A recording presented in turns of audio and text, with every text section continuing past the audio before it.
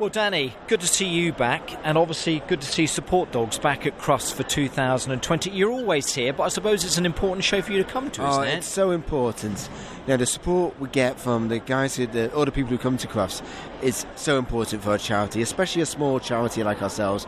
We're national, but not enough people know about us, so Crufts is a great place to really showcase what we do. Excellent, and you're busy already, which is always fantastic to see. Load of products, and we'll talk about the stand and what's going on here in just a moment. But the charity itself, Support Dogs, tell me about it, because the banners, the strap lines that you've got here for autism, for epilepsy and for disability, and that pretty much sums, I think, the charity up, doesn't it? Supporting peoples with those disabilities. Yeah, absolutely. Those sort of really challenging medical conditions.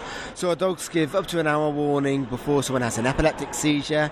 For children with autism, our dogs are a lifeline, really, helping them to be able to leave the house, feel safe, feel secure, just really grow up and have better sort of go through different life stages more happily and better for the wider family. For our disability dogs, we've got a lovely dog called Dave and a lovely dog called Kevin to the left of us here, and they help the clients, they get them undressed, fetch their medication, unload the washing machine, do 1,001 day-to-day tasks, which really give them the independence, give them the confidence, give them the safety to have a much better day-to-day life. That assistance dog is life-changing, isn't it? But a typical question that I'm sure that you're asked, how on earth do dogs do it? This capability that they have to provide the love, the support, and obviously the assistance, and the way that they do is just amazing, isn't it? So, two things about dogs. Number one, they're really intelligent. Well, three things. Number one, they're really intelligent. Two, they love being part of a relationship with people. Yeah. And number three,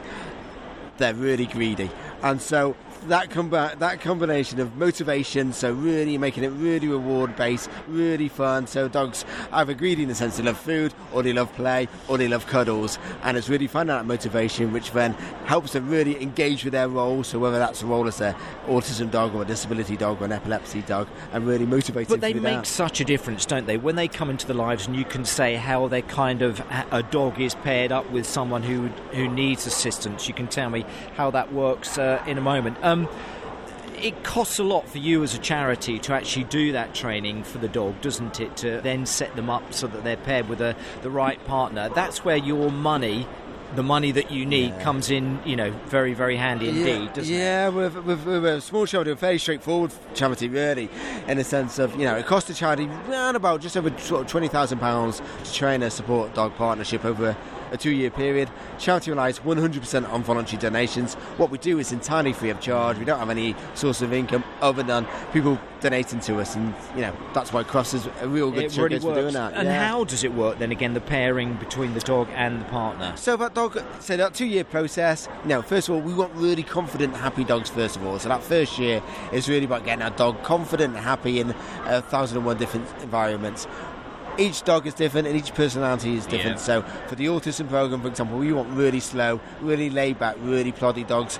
For the epilepsy program, we want real people watchers. Disability, we're looking for dogs that love being busy and doing things. So we start matching out dog's personality to the different jobs we've got going, and then it's about matching that dog for that person and their lifestyle. And that pretty much then works, doesn't it, as well? And dog breeds as well. Are we looking at crossbreed, or always looking at specific breeds on what you've actually said, Danny, with regards to the case that that you're thinking about? The most important thing is about that confidence and happiness, really. After that, not really. Perhaps for the autism program, we look for slightly bigger dogs, labs, but we've got Dalmatians, we've got Bichon Frises, we've got pug crosses, we've got all sorts, really. So it's about fitting in with that client's lifestyle and what that dog needs to do as a job.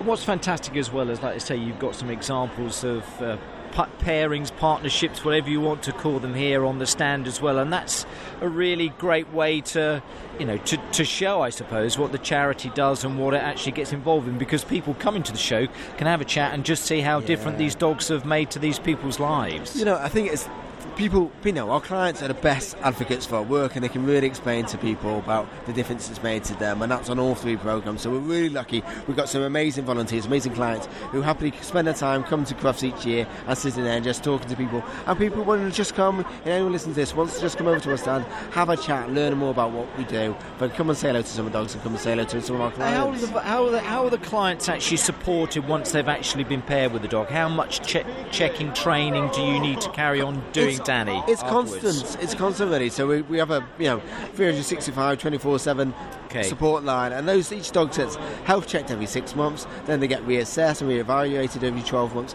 But if you're looking at that dog, for a client's got a condition like MS, or for a child with autism, that dog's going to work until they're about 10 years old, so they've got an 8-year working life, and things are going to change. That client's needs are going to change, so that dog's going to be retrained to adapt to those needs. That dog's going to get older and also have health conditions as well, so we've got to make sure we're meeting that dog's welfare. Well, it's fantastic that support is there for, like I say, for the clients as well.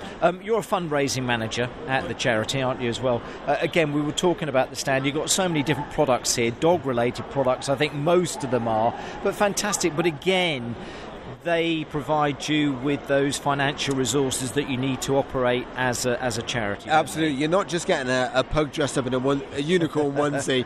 You're also making a real contribution to the amazing work we do. So, it's a great way and of... the buckets are out as well. But for anyone who wants to know about the charity, not just from a fundraising perspective, but obviously how maybe one of your assistants' dog could change their lives, what's the best way of going about it, Danny? So please come to visit our website, so supportdogs.org.uk, and volunteering opportunities, how you can benefit from our services, all on there. One thing we also do, about 1 in 4 of our support dogs comes to us from rescue centres or as unwanted dogs. So if you've got a dog which you can't look after at the moment, and it's under the age of 3 years old, and you think it's got the potential to be make a real difference in someone's lives, then please get in touch with us as well, because we're really looking for those. Or if people are coming to the show, which hopefully they are, come and find you. You're in Hall 2, aren't you? Top of Hall 2, nearly Hall 3. Come and find you as a charity.